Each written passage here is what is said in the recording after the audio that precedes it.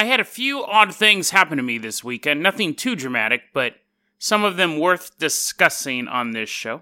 A quick update to the Storm Area 51 meme that has come and gone. And then we take a look at the story of Martin Guerrer, a man in France who got accused of stealing grain and disappeared. And then he came back. Or did he? Today on Dead Rabbit Radio.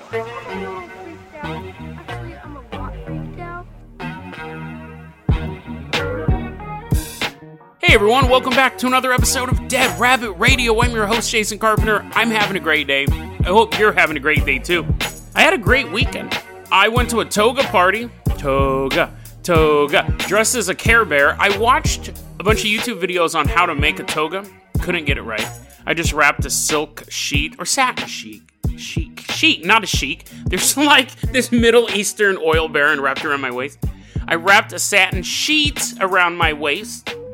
So I was just like, that's a toga. I was wearing a Care Bear onesie. I go to this party. Baller status, guys. Baller status. Here's a little tip. Here's a little tip for your Halloween costumes. Wear materials girls like to touch. Because you'll be getting touched all the time. Girl, look at me. I'm a big old Care Bear. Now, everyone might not be able to pull off the Care Bear. I think you guys can. So, anyways, I had my suit of a million touches. And I hung out with some really good friends. And rigged a toga contest, so my friend won, and she was really happy. She said she'd never won a popularity contest before. Aww. So cute. Anyways, why am I talking about this? Am I humble bragging? A little bit. And am I giving you advice on your Halloween costumes? You betcha. But this also has to do with Dead Rabbit Radio. It has to do with spooky paranormal. It's paranormal. Well, stuff. It has to do with Dead Rabbit Radio stuff. First off, I'm sitting at this, it's at the Elks Lodge, so, spooky, Masons, conspiracy. It's at the Elks Lodge, and I'm talking to this chick, and she's just completely hammered. So at a certain point, I'm kind of getting bored of talking to her, because you can't keep a sentence going, so I turn and I'm watching the television, and a commercial comes on for Terminator Dark Fate, and I go, this is going somewhere. This isn't me just talking about what happens at the bar. I'm looking at the television for Terminator Dark Fate, and I go, what? That movie already came out. That movie came out like 2 months ago, and it came and went, and it got like 68% on Rotten Tomatoes, and no one really cared about it, and it made like half its budget in the opening weekend. It wasn't a huge flop, but it wasn't a huge success, and then it said coming November 1st, and I was like, oh, Mandela effect. I have moved into a reality where Terminator Dark Fate has not come out yet. So I originally was in a reality where Terminator Dark Fate, the new Terminator movie, came out a couple months ago, and then I got ran over by a bulldozer, or a steamroller, which would be more apt. I could probably outrun a bulldozer. Steamrollers sneak up on you. And then I'm here, in this reality. Now, obviously, that's what a madman would think, and that's what a lot of people in conspiracy theory circles think. Mandela effect is you moving from one reality to the other where certain things... I'll tell you why I thought that Terminator Dark Fate came out. This is turning into a plug for that movie, because I keep saying the whole name. I can tell you why I thought Terminator Dark Fate, coming to theaters November 1st, came out 2 months ago, was because I could care less about the new Terminator Dark Fate movie coming out November 1st. I could care less. I've seen them all. I'm really tired of the Terminator franchise. Genesis burned me out. I think I would watch a reboot. I would watch a remake. I would watch a Terminator set strictly in the 1980s, but I'm tired of... Terminator's the one movie I would probably be fine watching a prequel of. I don't like prequels in general, but I could watch a 1970s version of the Terminator. That would be really interesting. I don't care about the robots punching each other in their current iteration. I'm done. So this is the thing. People who Mandela effect stuff. The Mandela effect is because the reason why that terminology is there is because there are people who swear up and down that Nelson Mandela died in the 80s in prison. And then when Mandela actually died, like in the late 90s, early 2000s, they're like, what? No, they swear up and down he died in prison in the 1980s. And that's why it's called the Mandela effect. It's this idea that your memories aren't wrong. You're from a universe where your facts are true. And here is my argument for that. The people who believe Nelson Mandela, who died in prison in the 1980s, I will bet were not huge fans of Nelson Mandela's work. Not saying they were actively trying to stop him. They're like knocking him over as he's like walking through jail. They're pushing him and they're like, haha, we're going to make a rumor. I don't think they were following his career closely, because then they would have been like, oh, he's out of prison now. Like, I think that these are people who didn't really care about Nelson Mandela. They knew he was famous and they kind of knew why. And then they stopped hearing about him for a while, or they just stopped caring. And so I don't care about Terminator Dark Fate coming out. It might be a good movie. I think it'll be a middling movie. I think it'll make middling amount of money. It'll have middling reviews on Rotten Tomatoes, and it will disappear into the consciousness. And then I will forget that I even recorded this segment. I think it'll be that gray of a thing. I wanted to highlight it, though, because that's how Mandela Effect stuff starts. Because you just don't care in the beginning enough to pay attention. So when someone points something out to you, you go, what? I didn't know that. I thought it was this. And it turns out you really didn't care until someone brought it to your attention in the first place. Now, also, I wanted to say this. I go to the toga party, and I'm hanging out there. And I'm talking to a different girl at this point, and all these girls are my friends. I'm not like super pimp. I'm kind of pimp, but I'm not like super pimp, right? But I'm talking to this other girl, and she's pretty drunk too, but not as bad as the first one. The first one was... Anyways, talking to this girl, she's a friend of mine, and all of a sudden, I don't know how many people have been in an Elks Lodge. I've been warned by people over the years, dude, don't go to Elk Lodges, don't go to Mason buildings and stuff like that. Like, even for fun, even go there to drink or to play pool or whatever, don't do it. I was like, why not? And they're like, just don't. And then they just like mysteriously vanish in front of me. Turn into a flock of birds and fly away. I was like, oh, I always wondered what Susan was up to. She was just a flock of birds. So, I've been told that for a long time. Anyways, I've been to this Elks Lodge quite a few times. We're sitting there, I'm probably breaking some sort of elk law saying this. I'm going to get killed. I'm sitting there, Jenny's sitting next to me. We're at the bar. And she's going on about something. I don't remember exactly what it was. Probably something about her, because she talks about herself all the time. And I'm starting to hear a low murmur through the crowd. There's maybe about like 40 people in the area we're at. I start to hear this low murmur through the crowd, right? And Jenny's still like, yeah, so anyways, if you look at my hair, and then like this bracelet I made, and I'm just hear like this... And it's growing. This murmur is growing, and I can't figure out what they're saying.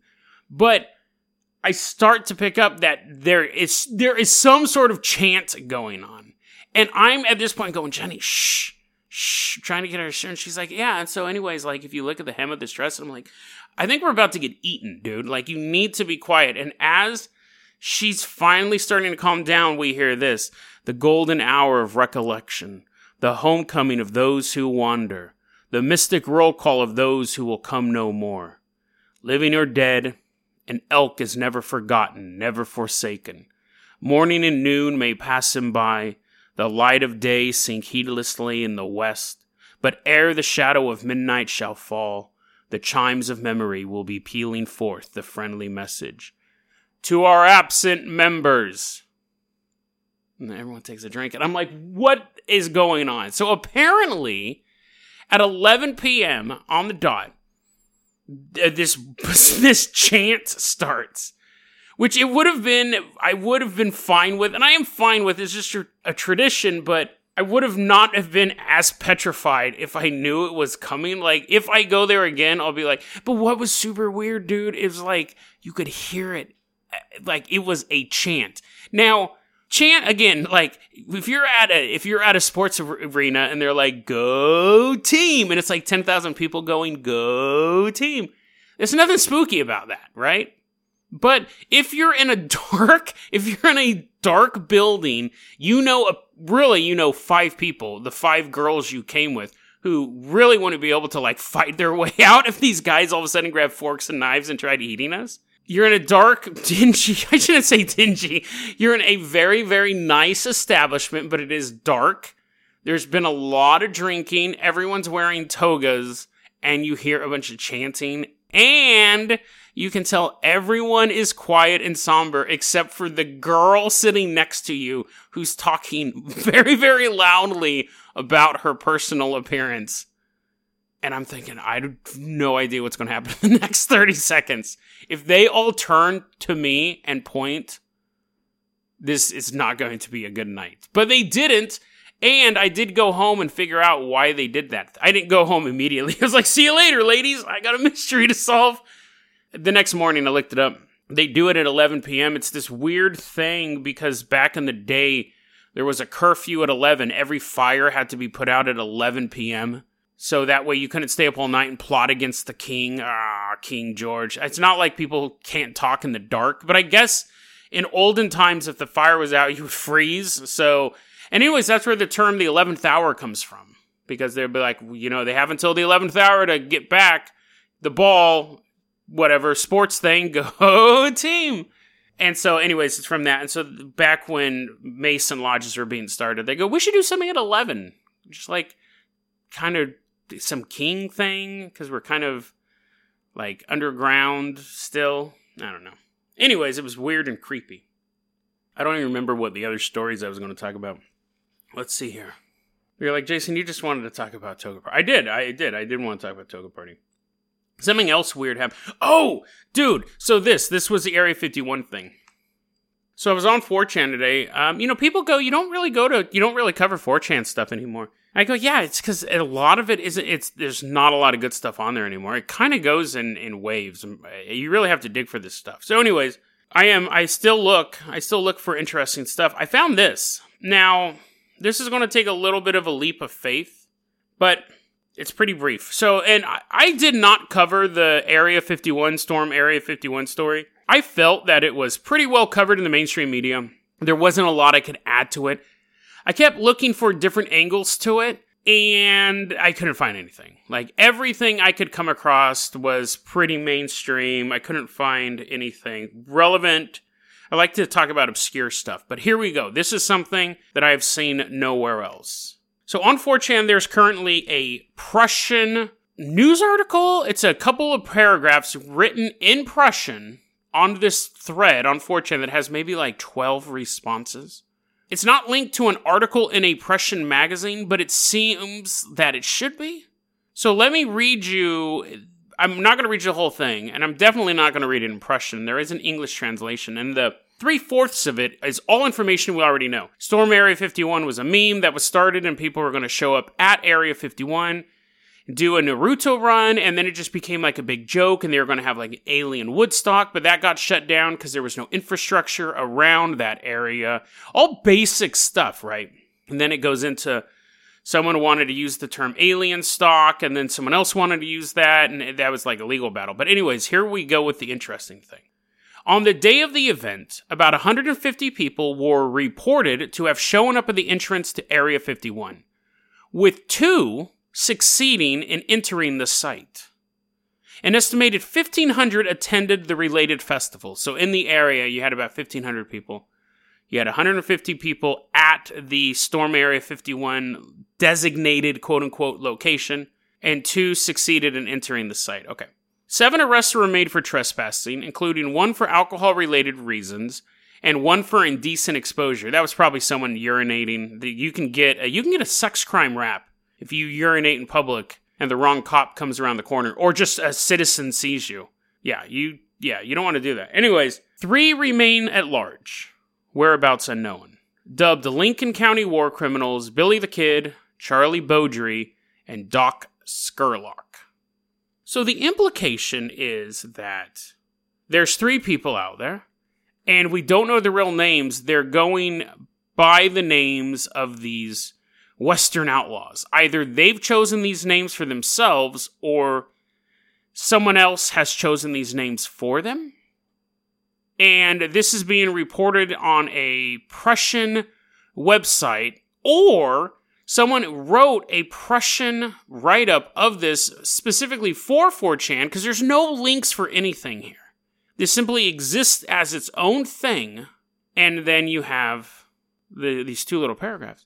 And then after that, you just have pictures of T-tunnels, like a tunnel, pictures of tunnel beams, where it's like a stick, and then 2 sticks holding that stick up. And there's a picture of rocks, and there's like a rock and 2 rocks holding that up. And then there's photos of the 3 real-life Western outlaws. I don't know what this is. The whole start of this is This is what this thread is called. Gee whiz deep. And that has to be a code for something, or it has to be some funny joke. I don't get it. Gee whiz deep. 7 arrested, 2 are inside. Many photos and documents are uploaded. Today, 30 days, the Prussians made it in. Anniversary 1 month now. Storm Area 51. They can't stop all of us. And then there's some photos and some. I don't really know what to make of this thread. It's really, really bizarre. Part of me thinks it's a code for something. Someone's trying to communicate information to somebody else, and they're writing it in this way. And we've talked about that before on the show. A lot of times, intelligence agencies or drug smuggling agencies or criminal organizations or whatever, or even people just running an ARG, will write stuff that seems like nonsense to normal people. But if you have the key code, you go, oh, I'm supposed to be in Libsyn tomorrow, because of this nonsense. The T-Beams is telling me where to go, what street to go, and all this stuff. That's possible, but very, very far-fetched. It's also possible that someone's totally making it up and they happen to be fluent in Prussian, or it's a group of guys and they're like, let's start this fake rumor that there's still 2 people running around in Area 51 and there's 3 other people that have never been found. So are they captured? Are they still running around the base? Who knows? Could be that. It could be true. And one of the things I've come across a lot on this show is we will do articles, we'll read articles and investigate these stories, and then it just ends. And stuff that happened like 5-6 years ago, I'll be like, oh, I wonder if that guy was ever found guilty, and I'll dig and dig and dig, and there's nothing. Because once the event is over, it's like, no, people stop doing follow-up articles. It's really, really bizarre. It's part of that clickbaity thing, like, when Storm Area 51 was a meme, people were putting it in all their headlines. What does Storm Area 51 mean for the Big Bang Theory? Like, you put it in your headlines to get that meme. And then once it's over, people stop covering it. And I think that's where we're at now. So it's most likely that some guys are making this up and it's a funny joke.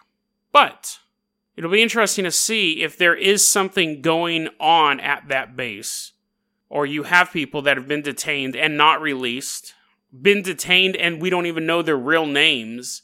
This even makes the story even more complicated because they are running around a secured U.S. military base. So we'll see. I would love to say we'll keep you updated, but who knows?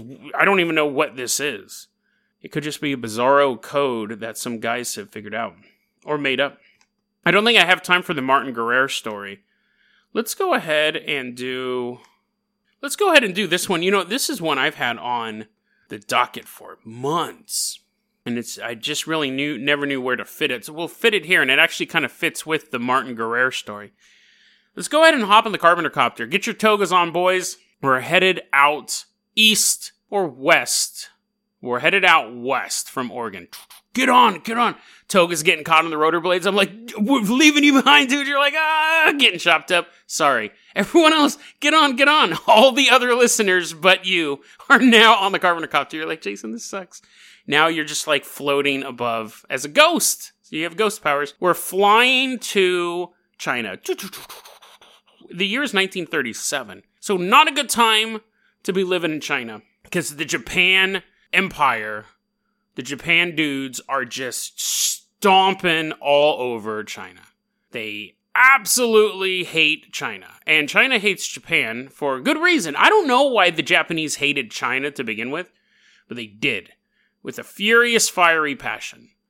And so it was not a good time to be Chinese in China. Japan was invading. Now, the year is 1937. This story takes place in Nanking, which if you are a historian or just have a passing knowledge of World War II, Nanking was an even worse place to be as Japan was coming in. The rape of Nanking was horrible. I remember when I was planning this topic, because I've had it for a while, I started researching the rape of Nanking, and I was like, oh, maybe I could do Nope.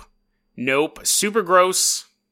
I mean, some of the most barbaric stuff you could think of a human doing to another human happened in Nanking. Absolutely awful. And I read an article once, and I haven't been able to find this. And again, I read this article back like in 97 or something like that. I read this article, and it said, on the 50th, or it must have been the 60th anniversary of the rape of Nanking, a bunch of the rape of Nanking, I guess this is a rape of Nanking episode, The rape of Nanking is what it says, where they went in and they just brutally raped a bunch of women. They're also just shooting women, children, civilians, men, women. I guess I already said that. They're just shooting people in the street, bashing their heads in with the butts of rifles, stabbing them with bayonets, raping them. It was a horror. I mean, that is me. That's a whitewash of how bad it was. But anyways, in 1997, a bunch of Japanese businessmen said, hey, you know what would be so funny to do? They go to Nanking, which is in China. So just so we're clear, Japanese businessmen, 60th anniversary of or 50th anniversary, it's one of those two. It was the anniversary of the rape of Nanking. A bunch of Japanese businessmen rent out an entire floor of the most expensive hotel in Nanking and then hire every prostitute in Nanking, and they have a massive orgy on the anniversary of the rape of Nanking in the city of Nanking. Now, I don't know how true that. I read that story like 15, 20 years ago, and I was trying to find it again, and I wasn't able to find it. So that story may be fake news, but I did read that. Anyways, long story short, Japanese people do not like the Chinese, and at this point, it's vice versa. 1937, let's do this story. There are 3,000 Chinese soldiers who are ordered to guard an area around Nanking, because the Japanese are just stomping everything, and they're like, you guys need to get over there, you guys need to set up right here, you're going to guard this place, okay, you division, you go over here, and so on and so forth. And so December 9th rolls around, right? And you have all of these divisions, all of these troops scattered around the area surrounding Nanking. The Japanese have not gotten there yet. But what happens is December 9th rolls around, people are talking. Did they have walkie-talkies back then? They had radios. So people are like, shh, over, hey, Alpha Team, we'll call them Alpha Team. I don't know what they were. Alpha Team, are you there? Shh, yeah, we're here. And they're like, okay, shh. And people would talk, they'd do the rounds. But by December 9th, division would pick up the line and go, shh, Alpha Team, report. Shh, Alpha Team, report. So people are very, very nervous that this whole group, they're not getting any answer from these guys. They're thinking, have they been assaulted? Is the attack started? What's going on? Send some scouts out. You two, you guys look fast. You guys run out there or take a Jeep. This isn't the ancient Greece. Guys, get in a Jeep. They're like, oh, that's much better. They get in a Jeep. The scouts go to where this 3,000 troops were situated. There's nobody there. It's completely empty. Scouts are looking around and they're like, this isn't good. They radio back. Hey, yeah, we're here, but they aren't.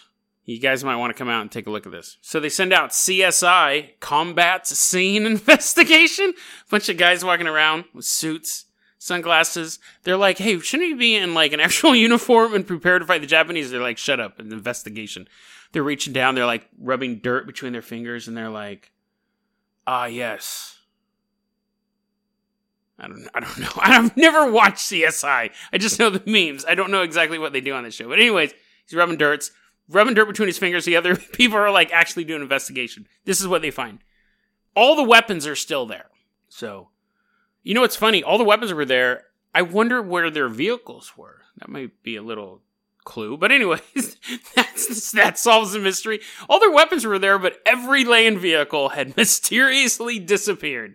Anyways, all their weapons were there. Other troops, because you have this ring of defense around the city, other groups of soldiers said, well, we didn't see any fighting over there. We didn't hear any fighting. And we didn't see a bunch of people leave. And then, of course, things get a little more complicated when the Japanese Imperial Army just crashes over Nanking like a tidal wave. So at that point, they really aren't worried about what happened to these 3,000 dudes. Like, full-on World War II has hit China, the city of Nanking, it's block-to-block fighting, and eventually the government of China is just like, I give up.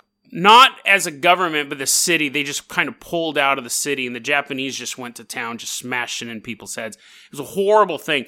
Now, I could be a little off on the detail, not the smashing the heads, they did that, but like I said, I researched this quite a few months ago, and I'm pretty sure that's how it went out, that eventually they were doing block-to-block fighting, and the Chinese government just said, we got to pull out. I remember there was a couple Westerners there that were trying to, it's actually a fascinating story, but there was people there trying to negotiate, make this a safe zone.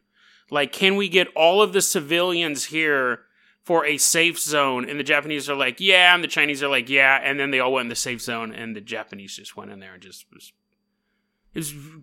smashed people's heads open. It was brutal. But that is a different podcast totally. You can listen to Hardcore History or something like that if you want to hear about people getting bayoneted in the uterus, because that's what happened. And then, let's get back. So the war's over now. Japan gets stomped out of China. A couple bombs dropped on them.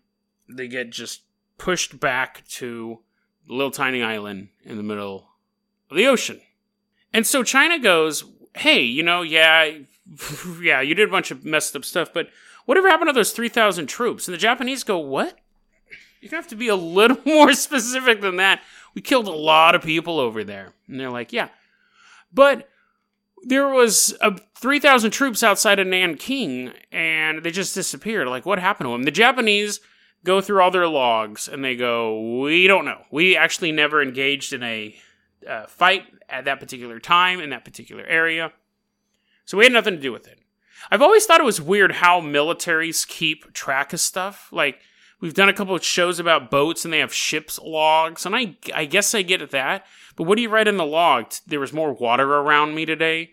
There was a fight over a loaf of bread. Like, what do you put in this stuff? And then, why do you keep it? Like, after the war, why does Japan have a book saying, oh, here's our book of atrocities? It's a scrapbook.